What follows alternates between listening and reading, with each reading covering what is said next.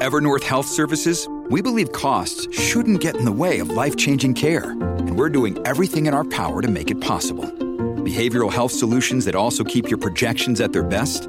It's possible. Pharmacy benefits that benefit your bottom line? It's possible. Complex specialty care that cares about your ROI? It's possible. Because we're already doing it. All while saving businesses billions. That's Wonder made possible. Learn more at evernorth.com/wonder. It's Kincaid and Breckenridge on News Talk 770. Rob Breckenridge with you. If you missed today's show, we talked about housing prices in Calgary and whether policies that limit growth are making housing prices higher than they need to be. We also talked about the issue of police misconduct in light of the news that 4 Toronto police officers have been charged with perjury and obstruction of justice. Be listening to the show weekdays 9:30 to 12:30 on News Talk 770 and newstalk770.com. All right, welcome back. Kincaid and Breckenridge on News Talk 770. Got some more time for your calls coming up. We'll talk a bit about pipelines. The federal government announcing some, tougher rules for the review of pipelines. It's going to delay some of these reviews, like for Energy East and Trans Mountain. But I guess if you want to look at it as a glass half full kind of thing, you might say, well, all right, maybe it's going to take a little longer. But if the end result is that they're more likely to go ahead, maybe that's a good thing. So is that going to be the end result here? We'll talk about that later on, and a bunch of other stuff to get to as well. I want to turn our attention right now. In fact, I believe this is the 12th year of this survey. The Frontier Center for Public Policy does its International Housing Affordability Survey. Vancouver, maybe not a surprise, the third least affordable housing in this international survey. Toronto also severely unaffordable. So where does Calgary fare? And how do we rank this? And what drives that unaffordability? Well, you can read this report for yourself at fcpp.org. That's the website for the Frontier Center for Public Policy. Joining us online is the author of this piece, Wendell Cox. Joins us. Wendell, good to talk to you. Welcome to the program. Happy to be with you, and by the way, give credit to my co-author Hugh Pavletich in Christchurch, New Zealand. Even though I'm sure he's not listening. I suppose not. It's probably, gosh, what would it be? I'm guessing maybe the middle of the night there. Yep. But all right, some credit to Hugh. Give us an overview. What is it that you're measuring here? How do you compile this in the first place? What we do is estimate from various sources, the median house price in metropolitan areas in 9 countries, and the median household income. And we divide the median house price by the median household income. That's a price-to-income ratio we call the median multiple. In Calgary, that comes up to a figure of 4.2. That means the median household would need to spend 4.2 times its median annual pre-tax income to pay for a house for cash, let's say. That ranks Calgary as moderately unaffordable. And housing affordability has been going south in Calgary for some time. In 2004, when we first did this report, Calgary rated 3. That means that house prices have gone up in Calgary 40% relative to income in a community where the incomes have gone up extraordinarily high. Now, at least until the recent bust. Now, so effectively, you've had huge house price increases. And by the way, the house price increases you have stood in the last 12 years have been huge compared to the previous 30 years. In 1971, the median multiple in Calgary was 3.1. It was 3.0 in 2004. So you've got a real problem. You aren't to Vancouver or Toronto yet, but it's something worth being very concerned about. All right, so that number, so that's basically the house price to income ratio. That is exactly right. Okay. And so what, for example, we mentioned Vancouver is third in this survey? What's number 1 and 2? Hong Kong with a median multiple of 19, and Sydney with a median multiple of 12.2. Vancouver's 10.8. All right. Well, explain what drives this, right? Because it's not because home sellers in these communities are greedy, right? I mean, it's supply and demand, isn't it? Well, no, it's not supply and demand. At least it's not unregulated supply and demand. Okay. It's huge regulatory influences which drive the prices up. For example, there's not a huge amount of difference between the price of building a house in Calgary and in Vancouver, even though the median house price in Vancouver is more than double that of Calgary. And the difference is in the land, and the land prices are driven by regulation. The problem in the most unaffordable metropolitan areas of the world is that they draw lines, urban growth boundaries, etc., around the community and say you shall not build to the outside.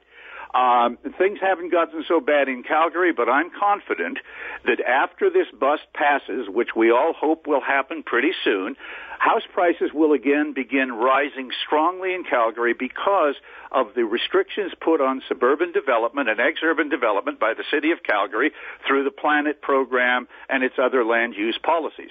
This happens all the time all over the world. So the basic problem is that land is constrained unnecessarily by governments. It's rather as if, and I realize this is a terrible analogy, but Calgarians will understand this, it's as if tomorrow morning the Saudis were going to woke up and said, you know what, we're cutting back oil production 90%.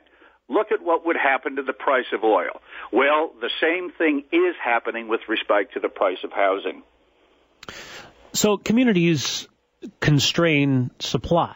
Right. Obviously, demand is a different factor, but if they're constraining supply, that's going to skew that equation. Exactly. And you can see a much better example because it's an older program than the Planet program in Calgary, but the Wynne government's Places to Grow program in the Toronto area. You have seen house prices go from a median multiple of 3.9 in 2004 to 6.7 now. So, I mean, in fact, in 2004, you could buy a single detached house in Toronto for less than you can buy a condominium today. And part of the purpose of all this, and I really can't get into it much here, but is that the planning community is interested not only in basically forcing people to live in much more dense conditions, densification, but they're also interested in moving people into smaller housing. And that's happening with a vengeance in places, as you know, like Vancouver and Toronto. The data isn't so bad in Calgary yet, but in the long run, should these policies continue and the economy of Alberta recover, which I would expect it will, I think you're going to see house prices march up pretty strongly. Okay, but if we took something like Manhattan, for example, something that there's a limit, obviously, to how much real estate there is. I mean, Manhattan can only grow so much. Yeah, but that's like talking about central Calgary within a mile of the of downtown. Manhattan is a part of a metropolitan area that has 20 million people and sprawls over about 4,000 square miles. Okay, Calgary sprawls over an area. Forgive me for using square miles, but that's my okay. American. Calgary, just to give you an idea, covers about 270 square miles. So again, Calgary doesn't cover much land area. The point is that that when we look at these things at the housing market level, which is the metropolitan area level, and yes, indeed, you can find places where house prices are hugely more expensive than the rest of the community. Go to, for example, English Bay in Vancouver, and I'm sure there are areas in Calgary where the same thing goes on. We're looking at the housing market level because we're interested in middle-income housing affordability, which is what median prices and median incomes measure. Well, okay, so it's not unusual that you'd have, say, an older neighborhood, an area that's limited by geography, that there's high demand to live there. That's going to drive up the price, right? Exactly. But does it have a trickle-down effect where if that's setting a benchmark for a Calgary neighborhood, then you're not going to see a huge drop-off in other neighborhoods? No. The point is the metropolitan comparisons, okay? People move between cities in Canada. And one of the big issues in international research on migration between cities is the median priced house, in the metropolitan area. So we could talk for hours on housing affordability in neighborhoods of Calgary. Mm-hmm. I'm interested only in the metropolitan area. Okay. Because that I can compare to Vancouver, I can compare it to Portland or Atlanta, or Sydney, etc. Well, it's because when you talk about metropolitan area, I mean, it exists to some extent in Calgary in that you have some surrounding communities. I know it's for a lot of U.S. cities, there's considerable metropolitan areas. So there's surrounding areas, surrounding communities that have different municipal governments would have different rules in place. So what's the effect of that? Because if Calgary has Airdrie and Okotoks on its doorstep and they've got different rules about housing development, does that put downward pressure on prices in the overall area? Not much, because the problem with Airdrie and Okotoks is that they're a bit too far away from Calgary. What we have going on, see, the way with the Unicity government in Calgary with the large land area relative to the metropolitan area, the city really controls land use almost like as if it were a metropolitan area. In the places around the world where you have the worst housing affordability, you have regional approaches to land use planning. For example, in Portland, there's Metro. In Vancouver, there's Metro Vancouver. In Sydney, the state government does it. So the basic point is, in most of the U.S. cities where the housing affordability is far better, you do not have these regional structures. You have municipal structures, and it's very difficult to do the regional approach, even though a lot of planners would like to do it.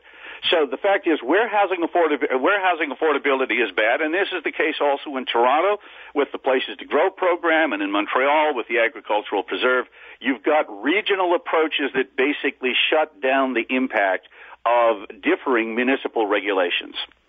Now, then in terms of cities who do this well, because, I would look at, say, a city like Detroit probably fares well for affordability. I don't know that that's necessarily a city a lot of people would want to live in.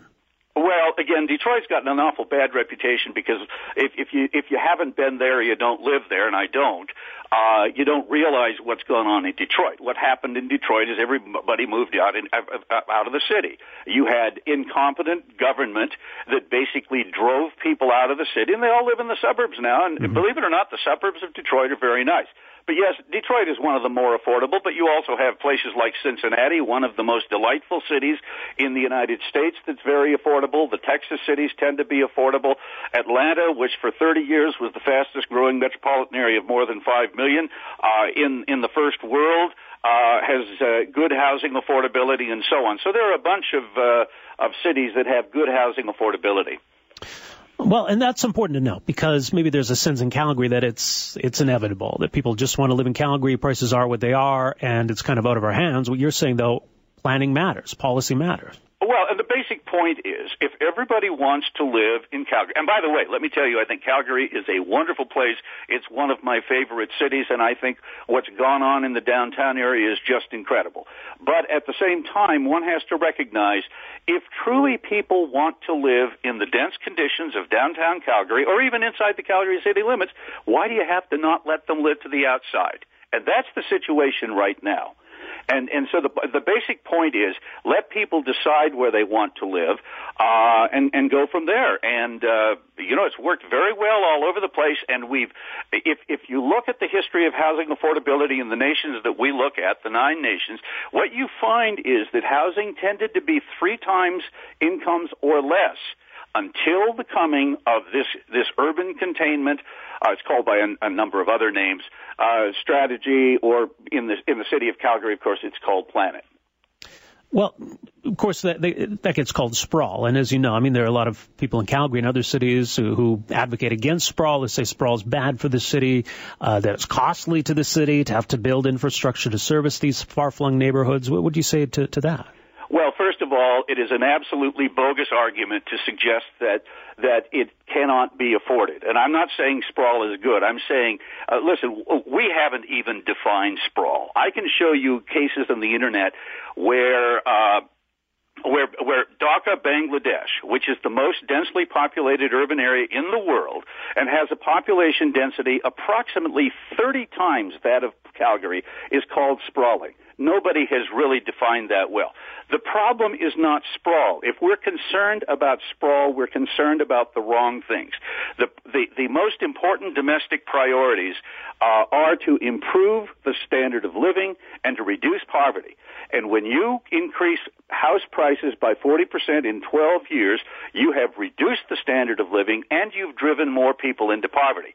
And besides that, one should also know, I'd like to compare Calgary, for example, to Charlotte, which is an American city that in some ways is at least functionally similar to Calgary. It's the only city in the United States that has built a brand new central business district since World War II, like Calgary and Edmonton have done. Well, you know what? Charlotte is the closest urban area in the United States to Calgary in population, according to the last census, 1.25 million people. Mm-hmm. Charlotte covers an area 3 times that of Calgary. And you know what? Things are going on just fine in Charlotte. So this infrastructure argument is largely bogus.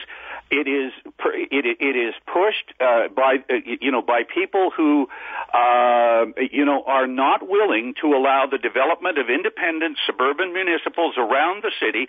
You know, one of the great advantages about the multi-jurisdictional metropolitan areas that exist not only in the United States, but say, for example, Paris, where you have 1,300 governments in the urban area, is that there becomes a competition between these places for development, and that keeps prices down. But if you only have one city, there's no competition, and so you tend to get far better infrastructure costs where there are multiple local governments. That wasn't clear, by the way, in the 50s or whenever it was when the Unicity model, that created the big cities of Calgary and Edmonton, occurred. Well, people can read this report for themselves, fcpp.org. Wendell Cox, thank you so much for joining us here today. Appreciate this. Thank you. All right, take care.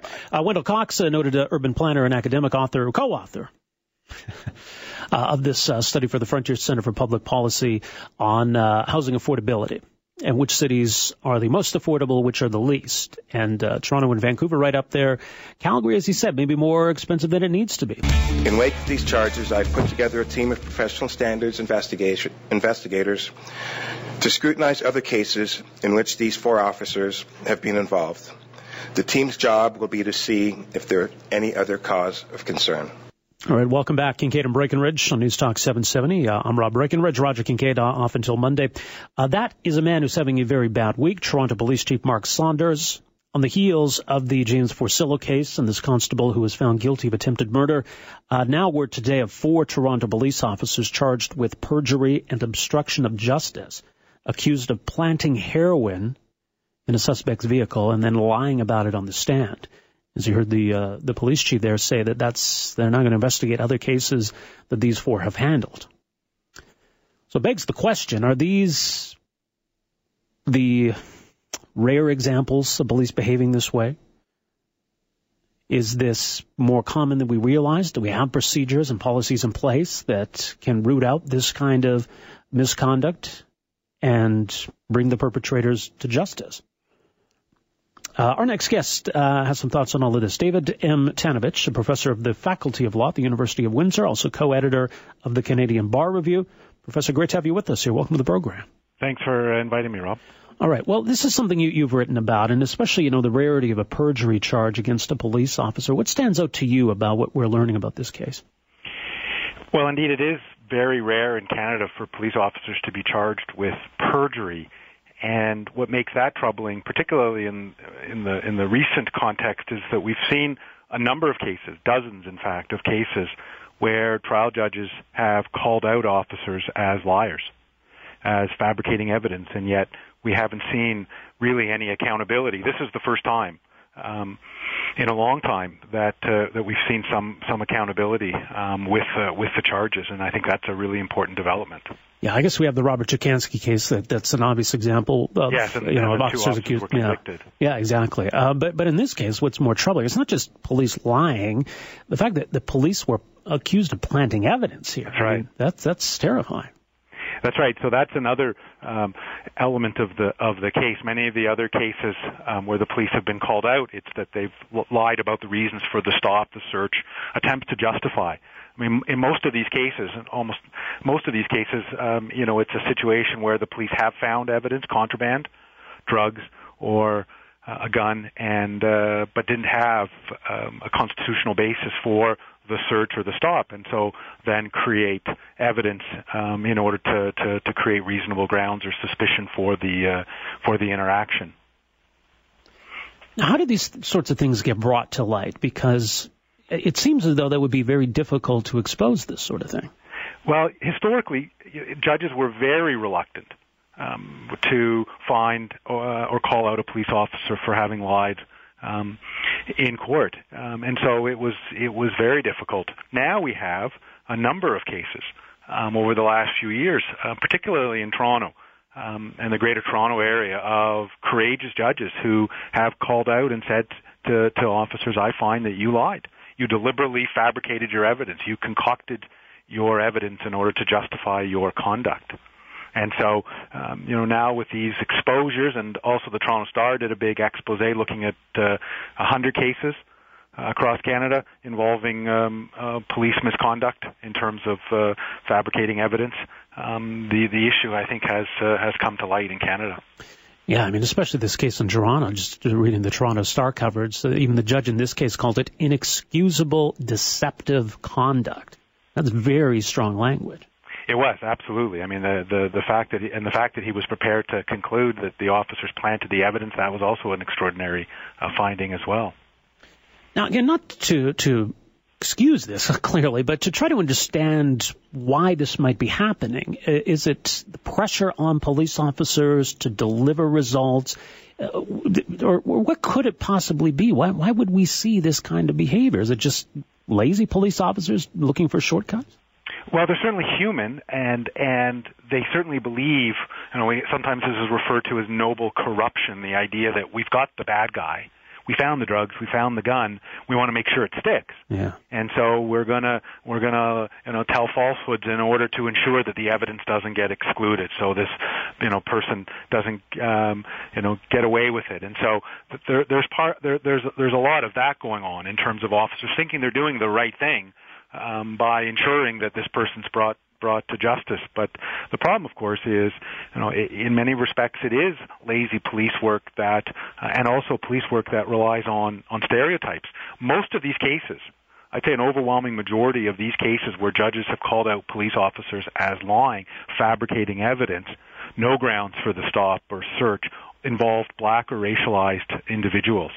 And so there's a real concern that this just is evidence of a pattern of profiling. And, of course, in the vast majority of cases where it happens, nothing's found.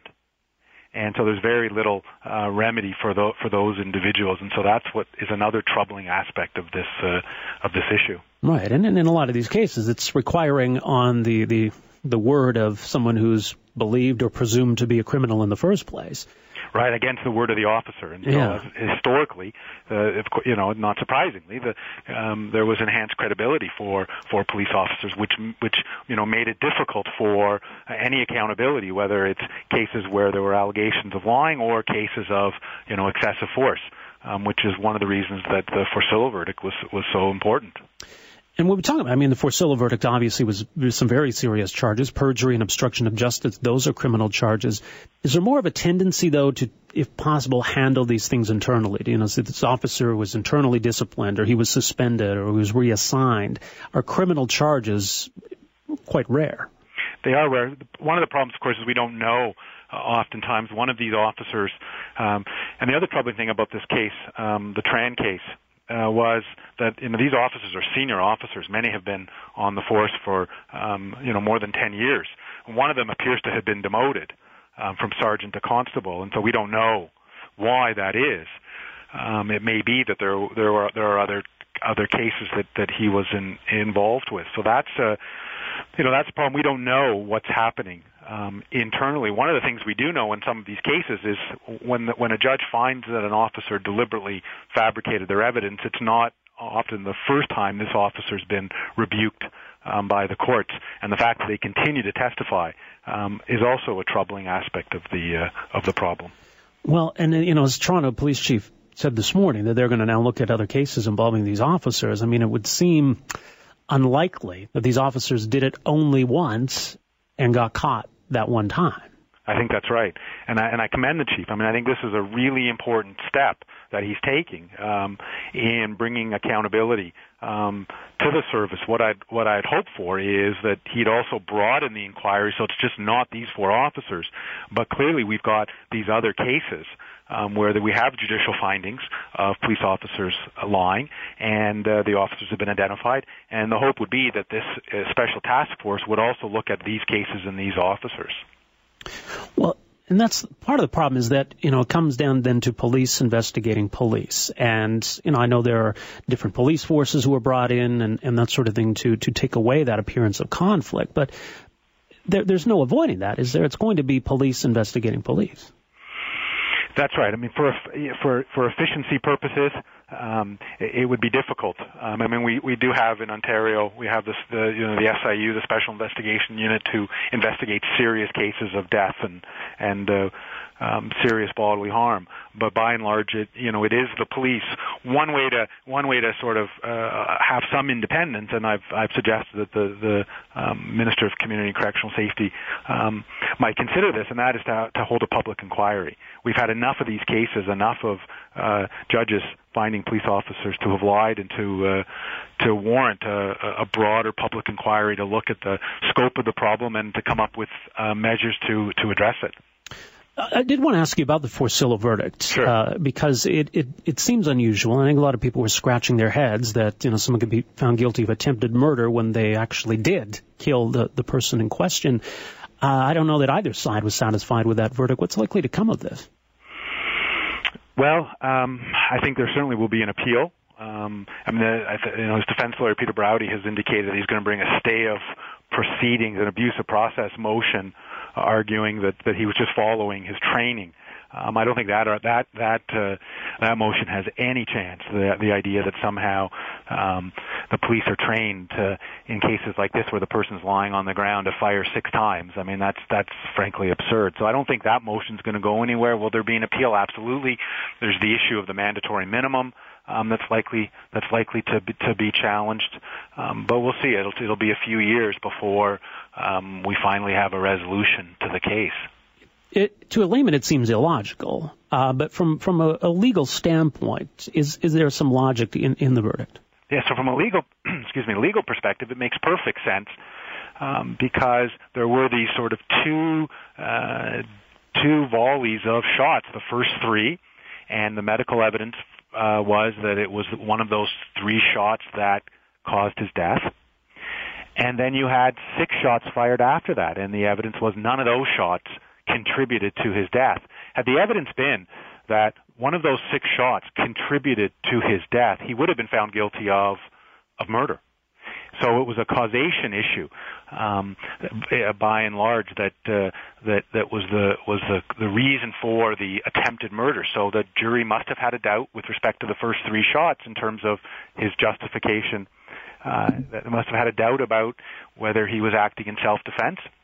Crown had to prove beyond a reasonable doubt that he wasn't acting in self-defense, and the jury must have had a doubt, and so acquitted him of murder in relation to those first 3 shots. But then for the next 6 shots, we're satisfied he intended to kill him, but because they didn't cause his death, it had to be an attempted murder. Yeah, because I think some people look at this as the jury trying to find a compromise in this case, but juries can't really do that. I mean, it seems to me that either the person's guilty or not guilty of that particular charge, and they got to assess that on the evidence. I think if they had come back with a manslaughter verdict or an aggravated assault verdict, that would have been clear evidence of a compromise, in the sense it was hard to see how it would be manslaughter. It was either an intentional killing or, which would either have been murder or attempted murder. So any of those 2 other secondary verdicts, I think, would have been a compromise. It's hard to know. Clearly he was guilty, at a minimum of attempted murder, and then the question was he also guilty of murder with respect to the first 3 shots, and the jury had a doubt. Interesting. As you say, I don't think we've heard the last of that. We'll leave it there. David, Sure. Thanks so much for joining us. Really appreciate the insight on this. Great. Thanks for inviting me. Take care. David Tanovich is a professor of law at the University of Windsor, co-editor of the Canadian Bar Review. Wrote a piece recently on, in fact, the issue of police who are caught lying and what kind of prosecutorial oversight exists in dealing with these cases. Does it happen more than than these stories that come to light would indicate? Probably. Is it widespread? Now that's taking another leap. But to suggest the cases we know about are the only cases where it's happened would, I think, be naive. It's interesting what he said about this concept of noble corruption. It's funny how this documentary that everyone's obsessing about, this Making a Murderer, it calls that to mind immediately. Right, the suggestion in the show that police were pretty convinced that they had the bad guy. And to make sure that the case doesn't fall apart, to make sure this guy doesn't get off on a technicality or slip through the noose here, so to speak, we'll just pad the case a little bit. There's nothing wrong with that because we got the bad guy in the first place. Is there that temptation? I mean, it would seem to be what's at play in this case in Toronto that's now come to light. That they planted heroin in this guy's vehicle. But in some ways it's surprising that they got caught, or surprising that it came to light. Because what do you start with? You start with someone who's already under suspicion. And they say, well, how did that heroin get in your car? Oh, I don't know, a cop must put it there. It seems far-fetched. And that person's not getting the benefit of the doubt to begin with. So in some ways it's surprising that this ever comes to light. So a lot of focus now on how Toronto responds to this. This is not a case that the Toronto Police Service can sweep under the rug and just say, oh, those guys, yeah, they got suspended, they're fine. These are serious criminal charges they're facing.